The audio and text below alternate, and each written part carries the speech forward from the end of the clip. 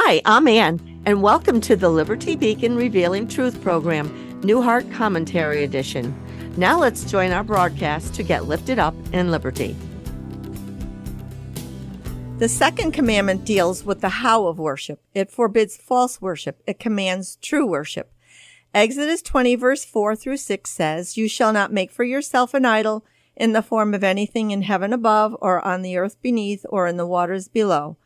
You shall not bow down to them or worship them, for I, the Lord your God, am a jealous God, punishing the children for the sin of their fathers to the third and fourth generation of those who hate me, but showing love to 1,000 generations of those who love me and keep my commandments." It's an awesome responsibility and privilege for a parent to teach and learn with their children how to worship God together as a family. Verse 5 of Exodus 20 says, God is a jealous God, meaning God has a holy jealousy. There's only one God, and he sits on heaven's throne. God always was, always is, and always will be. We have no right to worship anything or anybody but him. Anything you love more than God, fear more than God, serve more than God, value more than God is your false God. In Matthew 22:37 through 38, Jesus said, "Love the Lord your God with all your heart and with all your soul and with all your mind." This is the first and greatest commandment. These are Jesus' own words. Idolatry breaks the greatest commandment. You can have idols in your heart without making them with your hands. We have made gods of ourselves. A me-first mentality on Black Friday or sports replacing Sunday worship is an example of putting pleasures first before God. 2 Timothy 3:2 says, "People will be lovers of themselves, lovers of money, boastful, proud, abusive, disobedient to their parents, ungrateful, unholy." Philippians 3:19 says, "Their destiny is destruction, their God is their stomach, and their glory is in their shame.